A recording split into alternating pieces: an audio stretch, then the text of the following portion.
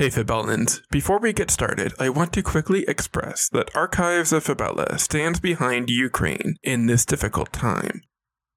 We in no way condone the Russian government's actions invading Ukraine. Archives of Fabella is meant to provide an escape, and it's unfortunate that war and invasions such as these don't stay in the history books where they belong. I was going to do a story on war in Fabella, but it seems like in light of the circumstances, what the world needs is an escape. So here is something much less dreary, in the hope that we can temporarily go to a different world that is not our own. In closing, I'll repeat the words of Neil Gaiman. Fairy tales are more than true, not because they tell us that dragons exist, but because they tell us dragons can be beaten.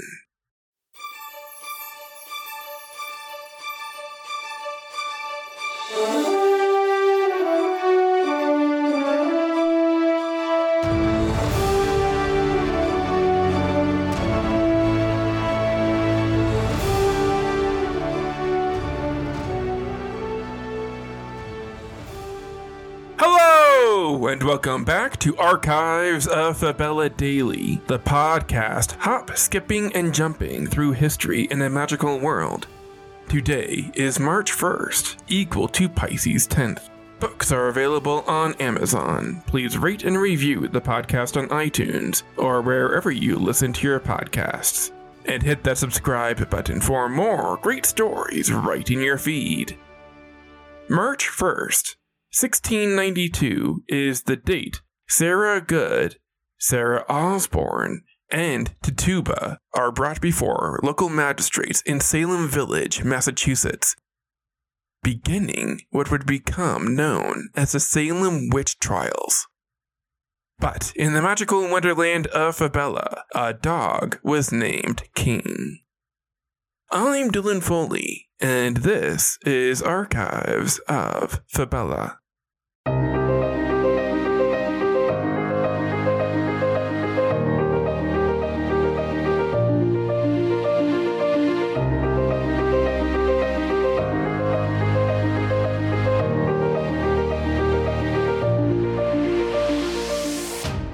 Beyond our world, there is love.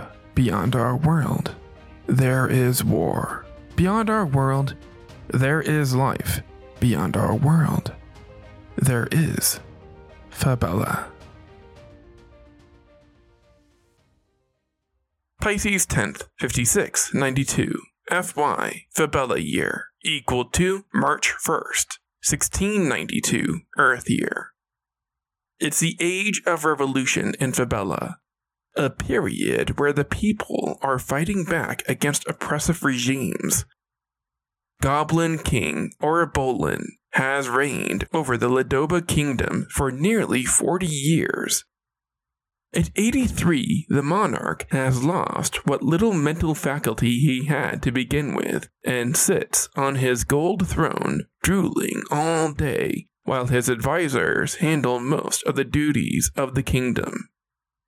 Orebolin has produced no male heirs to the throne, knowing that their king will shortly pass the greedy advisors of the court, who have shared power, are not eager to relinquish their grip on the kingdom to a distant cousin or anyone who can produce a legal reason to usurp the gold throne of Ladoba. So the advisors all scheme to have King Orebolin legally name an heir who is unlikely to present much of an obstacle. The king's loyal Lap-Pro dog barks a lot. Lap-Pros are animals in the canine family with spotted leopard print coats. Their short fur makes them best suited for warm environments, and they are among the first dogs domesticated in Fabella. It is thought that propping Sir Barks-a-Lot up as a ruler will allow the royal advisors to continue their carefree lifestyle of wealth and luxury unfettered. So, when King Orebolin eventually dies, Sir Barks-a-Lot is named King Barks-a-Lot by royal decree on Pisces 10th, 5692. and a confused populace of Ladoba all bow to a dog who sits on the golden throne of the kingdom. But the royal advisors who expect to continue their illegal conduct are surprised when King Barksalot takes an extreme disliking toward them.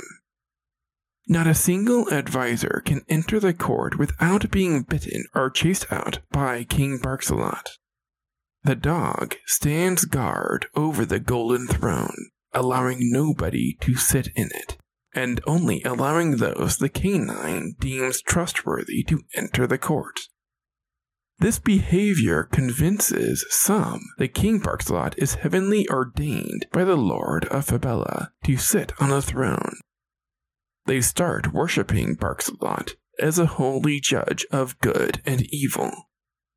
This religious sect calls themselves the Order of the Bark. The Order of the Bark increases its numbers as faithful believers proclaim that King Barksalot knows all and wants them to rid the world of evildoers. For years, anyone King Barksalot bares his teeth at is quickly imprisoned by the Order of the Bark, as ordained by their religion, to wipe away the filth and scum of Ladoba. All the advisors who put King Barksalot on the throne of Ladoba in the first place are imprisoned. Barksalot improves the status of the kingdom, as everyone looks to him to judge matters of right and wrong. Even after Barksalot's death, the Order of the Bark remains active in some areas, pledging to live their lives according to this highly unorthodox furry judge of character.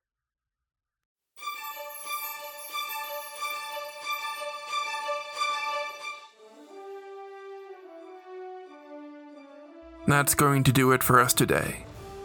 Subscribe now to get more new episodes right in your feed. Rate and review the podcast on iTunes or wherever you listen to your podcasts. Send your questions to archivesoffabella@gmail.com. Archives of Fabella is created, produced, and hosted by Dylan Foley, with music by Garrett Ferris and audio blocks. Books are available on Amazon in ebook and paperback. As always, look outside of what is possible and think about what might be.